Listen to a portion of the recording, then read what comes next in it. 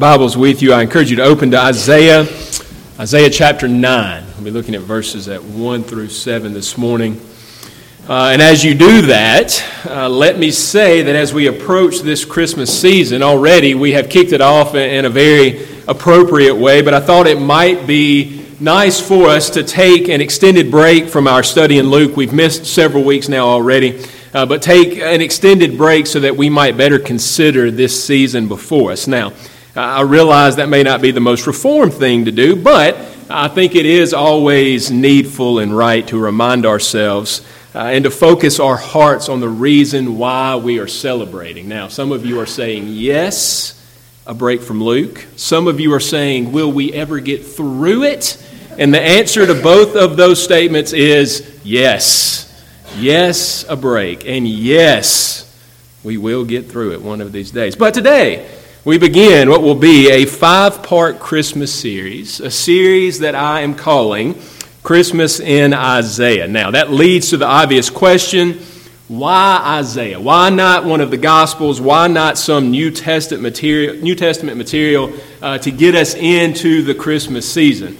And part of that answer is we have spent so much time in the Gospels already. I didn't want to recover the ground that we've already covered so soon, so in our recent past. Not that that would have been inappropriate, and we very well could have taken up a New Testament passage to do this, but as I thought about the Christmas season, it was those Old Testament prophecies, those that we use in our Advent time, that came to mind over and over and over again.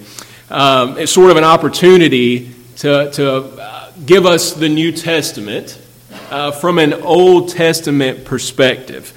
And nowhere are more of those prophecies gathered together in one place than here in the book of Isaiah. So much so, and they're so specific to the life of Christ and foreshadowing what will come, that many scholars call Isaiah the fifth gospel, or the Old Testament gospel.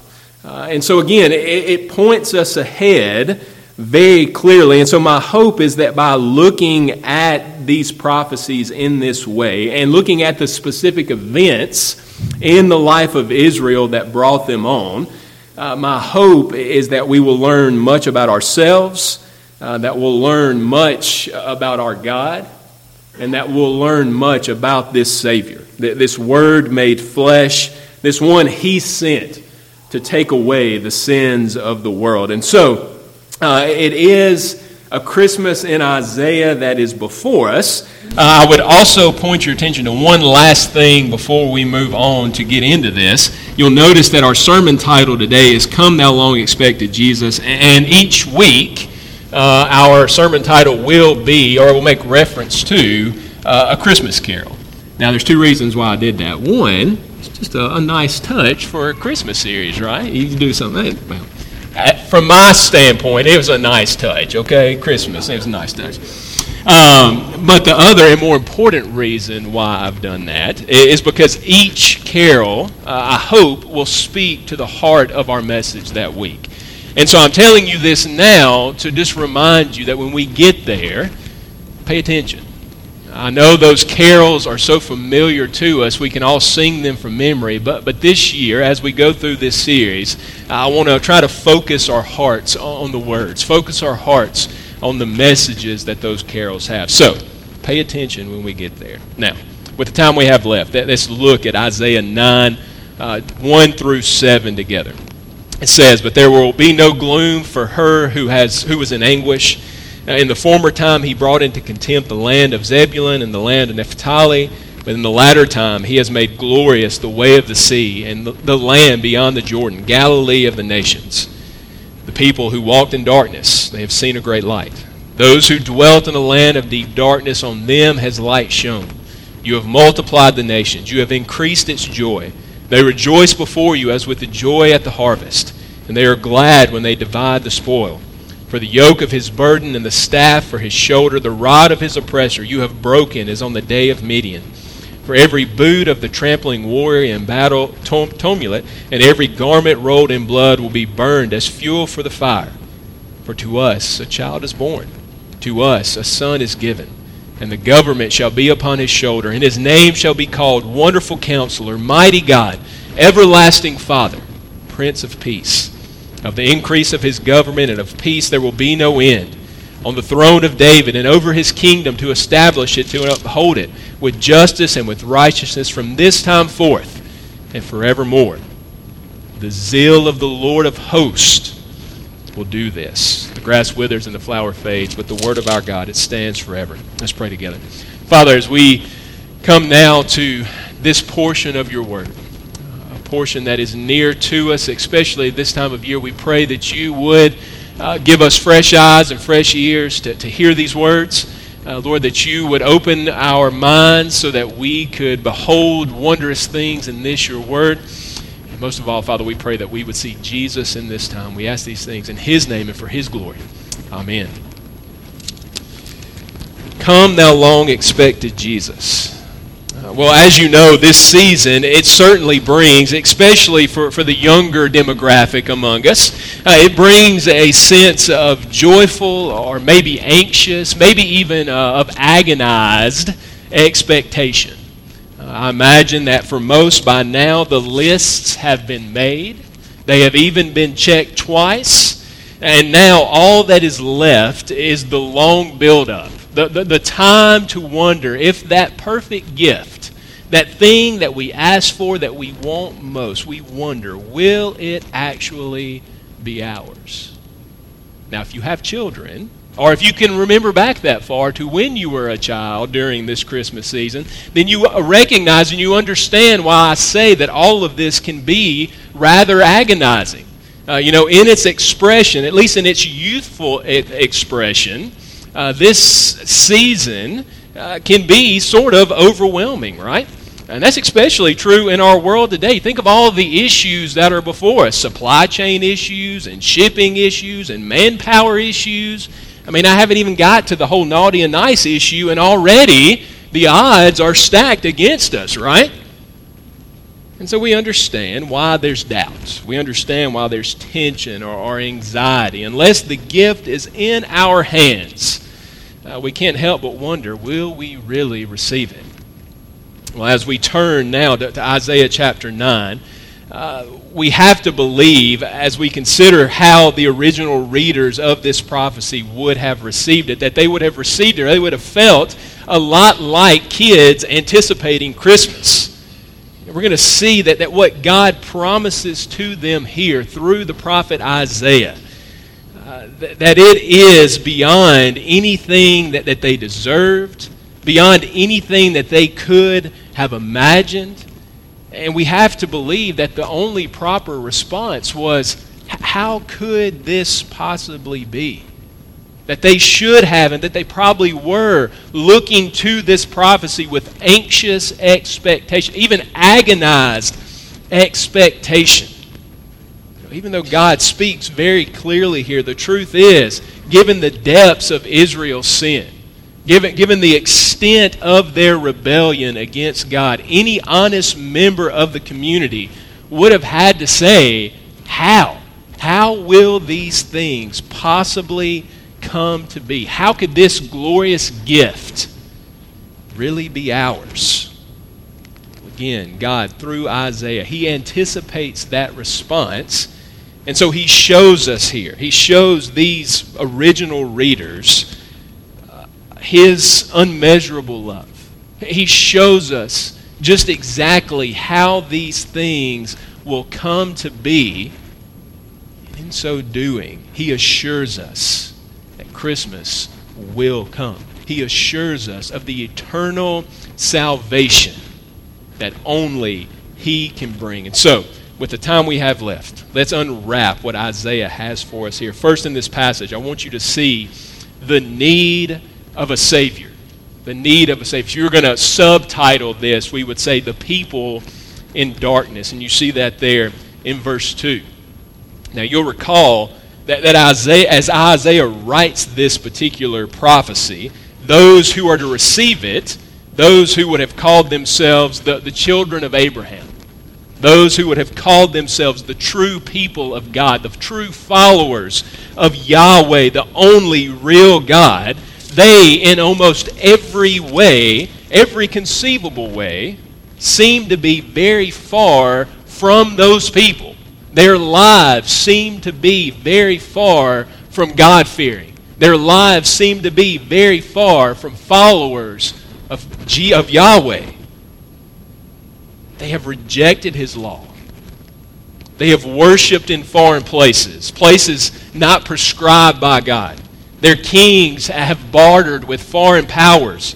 Even worse than that, their spiritual leaders have bartered with foreign gods and foreign religions. Yes, the sacrifices, they continue, but as the prophets tell us, no longer are those sacrifices a pleasing aroma to God. Instead, they are an abomination to Him. In short, though they may say the right things, though they may seem to do the right things, though they may think the right things of themselves, their hearts and their faith and their lives are far from God. They have forgotten this deliverer, this one with whom they must contend, this one who in Isaiah 6, if you want to turn back to that, and you know this passage so well, Isaiah receives this vision of the holy God enthroned on high. And how does He reveal Himself? Well, He is one who is high and lifted up, it says there. He has all authority. Heaven is His throne. Earth is His footstool. As He speaks, His voice shakes the very foundations of heaven. Not only that, His voice is the voice that spoke worlds and universes into existence. And He is the one there in Isaiah 6 who angels hide their faces from, who sinners like Isaiah cry out before, "Woe is me, for I am undone." Because He is holy, holy, holy. This is the God that Isaiah receives this prophecy from. And no longer does Israel fear Him. No longer do they honor or serve Him as God. And so maybe unbeknownst to them, maybe they don't even realize the situation they're in, but the reality is they are the people in verse 2 of our chapter 9 who walk in darkness. They are the people who dwell in a land of deep darkness. And it is a darkness that is only going to get deeper in the years to come. Because what does Isaiah bring them, at least in these first 39 chapters? What does Ezekiel, what does Jeremiah bring to the people? It is judgment that is coming. Judgment first through the Assyrians, right? Who will take the northern kingdom, who will destroy it, who will send the people into exile. And then later, through the Babylonians, it will do the same to the southern kingdom. Judah will be taken into captivity. The temple will be destroyed. Jerusalem will be wiped out. This promised land that God had given to His people will no longer be theirs. And they will be scattered. And all of it is a result of their unrepentant rebellion against the God who had called them. Though they had the patriarchs, though they had God's word, though they even had God's presence with them in the temple, they had chosen to live their lives their own way. They had turned away from God, and so judgment, deep darkness, was all that they could anticipate. Again, that's the majority of what chapters 1 through 39 of this book are about. Again, that's what all of Ezekiel and Jeremiah are about, right? Judgment is coming. That's the message. Dire straits and a great need. Whether they realize it or not, a great need of intervention, a great need for redemption.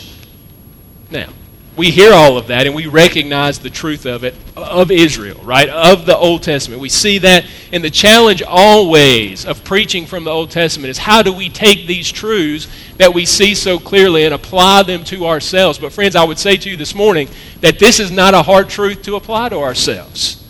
We see in Israel a microcosm of the reality of all humanity, right? The truth that Israel faces here, that they are people in darkness, people who have rebelled, people who no longer worship God the way that they should, is true for all men. in all ages, in all times. We are those people of Ephesians 2 who come into the world dead in our sins and our trespasses. We are those people of Romans 3 who have all sinned against God.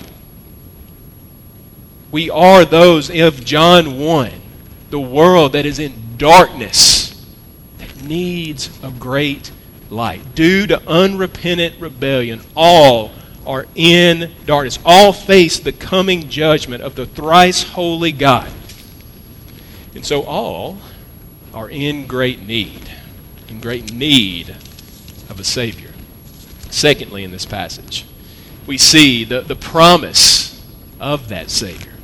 Again, you see it begin there in verse 2. Clearly, given the depths that Israel had sunk to, what's the proper response of a holy God to that? Isaiah, he gives us a glimpse of what it should be there when he sees God high and lifted up. When he falls down before him, he says, "Woe is me, I am undone."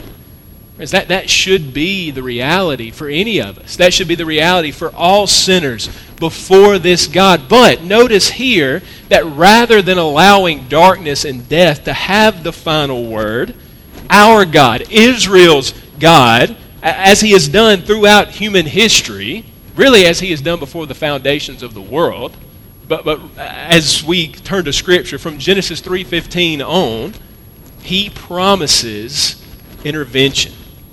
His intervention. And notice what it will bring. It will bring light to those in darkness. Light that casts out shadows. Light that brings clarity, that brings understanding, that brings freedom and life. It is intervention that will bring an increase of God's people. Throughout these prophetic books, what God promises to save is a remnant, is a small portion of Israel, right? That faithful few. But now, through the events that are coming, that small remnant, the promise that he made to Abraham all the way back in Genesis 15 is going to come to fruition. That small remnant is going to become a great nation. It's going to become a great kingdom. Increase of God's people. This intervention will also bring joy. We've just come through the Thanksgiving holiday, and so we all know the joy of a bountiful harvest, right? But think of that joy that will be even more when you are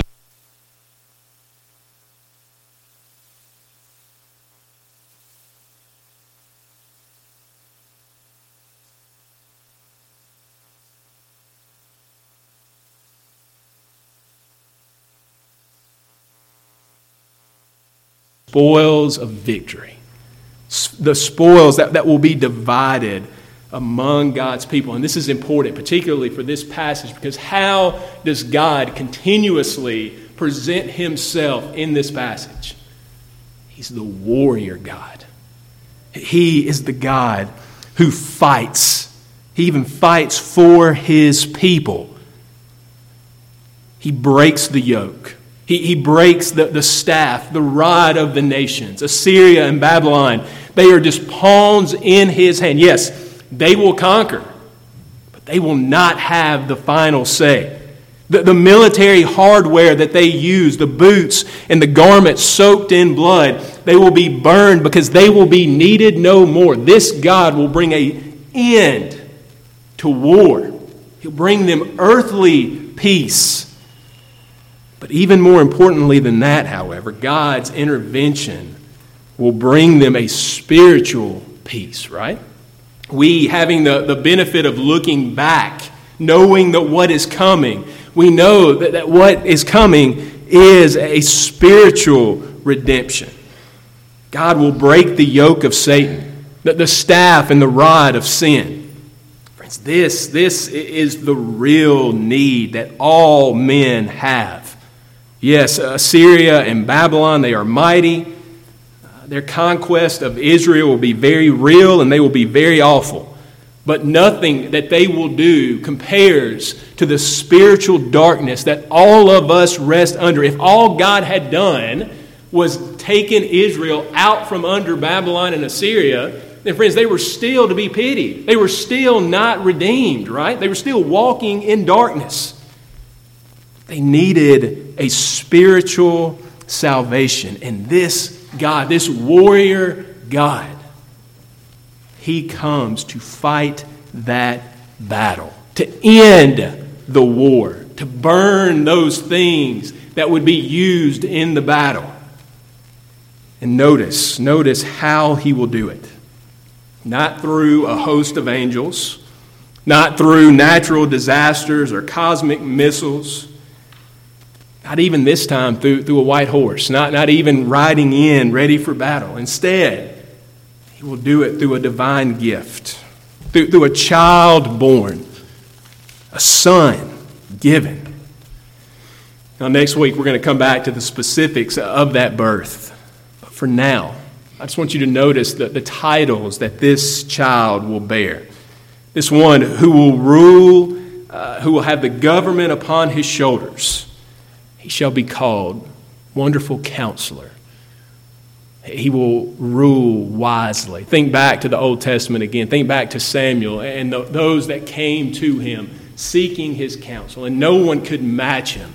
Friends, here is one who will not only match, not Samuel, y'all know who I'm talking about, Solomon, who will not only match Solomon, but will pass him in all of his wisdom. He is mighty God. People had asked Samuel for an earthly king. And remember, Samuel's response was, you don't need an earthly king because your king is the holy, mighty God.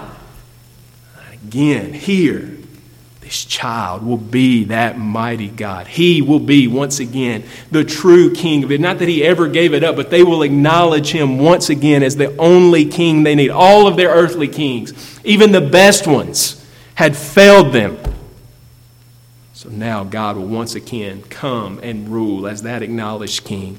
He will be the everlasting Father. Not so much a divine name, but a description of His rule. It will be everlasting. It will be like the compassion of a father to his child. He will be the Prince of Peace. Peace is what He will bring. All of God's benefits to His people. And again, it is a rule that will increase and a peace that will know no end. Finally, one will come who will sit on the throne of David to rule with justice and righteousness.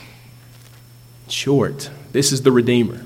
This is the Savior. This is the Messiah that they had long awaited. He was coming. And in context, what great news that was for these Israelites. The darkness that engulfs them, that is soon to get even deeper, that darkness, it will not prevail.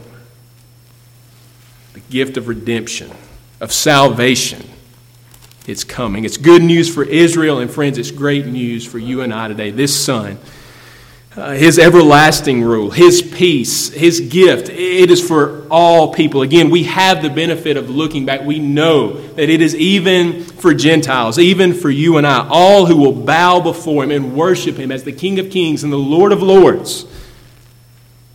To them is the promise of this Savior. To them is the promise of the one who will take away the sins of the world.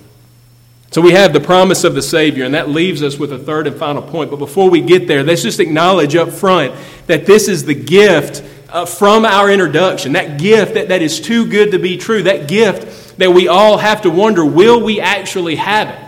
Do we have to have it in our hands to know that it truly will be? It is agonizing. It is anxious as we await it. Surely for Israel, it was those things. And we know, reading the New Testament, that it was agonizing for them to await this king, this warrior that they all looked for. They had to wonder, will some power, will some earthly plan derail this king from coming? More than that, they had to wonder, will our own sin stop what God is doing? After all, their history seemed to suggest that it might. Maybe they'll just have to wait until they have it in their hands. Well, friends, the answer to all of that is clear and precise. God says, no, you don't have to wait. You can know with confidence, with clarity, with assurance that what he says will happen. And that leads us to our third and final point, which is the assurance of the Savior. And you see it there in that last verse, and I love it. The last part of that last verse 7. He says, the zeal of the Lord of hosts will do this.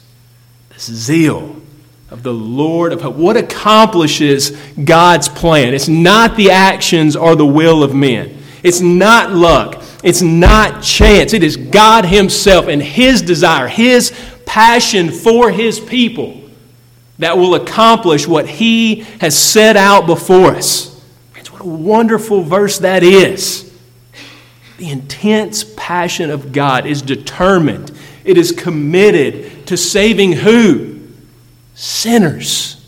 Sinners like you and I. Sinners like Paul in that 1 Timothy chapter 1. Sinners like Zacchaeus. Jesus came into the world to save sinners, right? Seek and to save the lost. He loves us. It is that jealous love that we see on display here in Isaiah chapter 9. That jealous love that will have no other, that will not be encroached upon, but it is that same love that will not fail. Will not fail to the point that it will send an only begotten Son. It will not fail so much that it will fight for us. And again, recognize that the military kind of terminology here, it is the zeal of who? The Lord of hosts. He is the Lord who commands legions of angels. Armies are at his right hand. But the point here is not just that he has those legions, but he is the one who leads them into battle. He is the one who fights. He is the one who brings complete victory. Friends, there is no anxiety. There is no agonized expectation here. There's no question at all. The zeal of the Lord of hosts, he will do it. He will bring forth this Redeemer. He will bring forth this Messiah. He will accomplish all of his purposes. And again, standing on this side of the cross, we know that that's true. In a little town of Bethlehem, surrounded by cattle and shepherds, the Lord of hosts, he gives his gift. A light that shines in the darkness. A light from John 1 that cannot be overcome by the darkness of this world. A light for the revelation even to the Gentiles, Luke chapter 2. A light that, as the angel said, would bring glory to God in the highest and peace to those whom he is well pleased. God will send Jesus, the wonderful counselor, the mighty God, the everlasting Father, the Prince of Peace, to fight and to save sinners. Sinners like these Israelites and sinners like you and I. As we stand here today, friends, we know that the zeal of the Lord accomplished what he set out in this prophecy in Isaiah 9. We know that Jesus, he came into the world. We know that he went to the cross, that he died for you and I. And friends, knowing that zeal of the Lord accomplished that, we also know that the zeal of the Lord will accomplish all of his purposes. Not only is he able to save, not only is he able to send this Redeemer, but he is able to bring all of history to completion. This Son that he sent into the world to save these Israelites, to save you and I, he will send again. And how will he come? It will not be because of the will of man. It will not be based off of circumstances, off of sheer luck. No, it will be the zeal of the Lord of hosts that does it. He will see it through to the end. And so the question for us today is, do we know this gift of Christmas? Do we know this promise? Do we realize that it is for us? We are those walking in darkness, that we are those with a great need. As if so, if you realize that today, then look to this Son that was born, Jesus Christ our Lord. Will you receive him? Will you receive the love of the Father today as we pray together? Father, we do thank you for your word to us, a word that came really from the foundations of the world, but became even beforehand through the prophet Isaiah, promising us a Savior who is Christ the Lord. And Father, we pray that as we continue on in this time, that you would keep him ever before our eyes, that we would in this series focus our hearts and our minds on the truth of what Jesus has done. And Lord, that you would help us all to search our hearts. Help us to ask the hard questions. And Lord, help us to rest fully in him in this season. We ask in Jesus' name. Amen.